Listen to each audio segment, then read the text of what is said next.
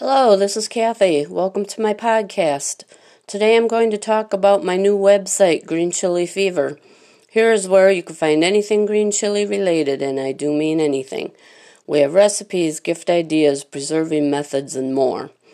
This site was created out of my love of green chilies, and it's dedicated to all my friends and followers who gave their input and ideas.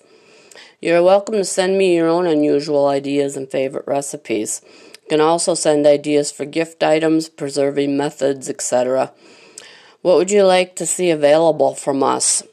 You can submit your comments and I will take a look at them. If you are submitting a recipe, photo, or other tips, etc. to add to the site, please give me permission to add it. If it is a secret recipe, please state as such and it will not be shared unless you want it to be. Speaking of photos, please feel free to post photos in the comments section, G-rated only, please. Now I'm going to discuss the latest controversy green chili related. New Mexico or Colorado?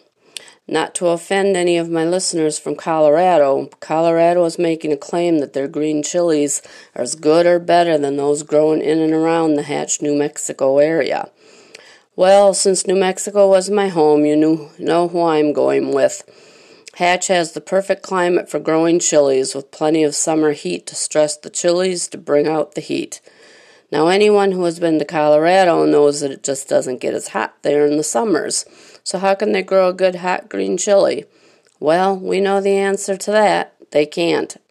For more information on this trend, follow some of the New Mexico blogs on Facebook and other social media. Anyway, that is just my opinion, and everyone out there probably has a different one. But time will tell. In the meantime, we'll let Coloradoans eat their mild green chilies. Keep an eye on my website and watch for a blog where I will publish a quiz and get the general popular opinion from all of my followers. That is all for today. If you're new to my podcast, please check out my website and blog at www.greenchilifever.com, and thank you for all your continued support.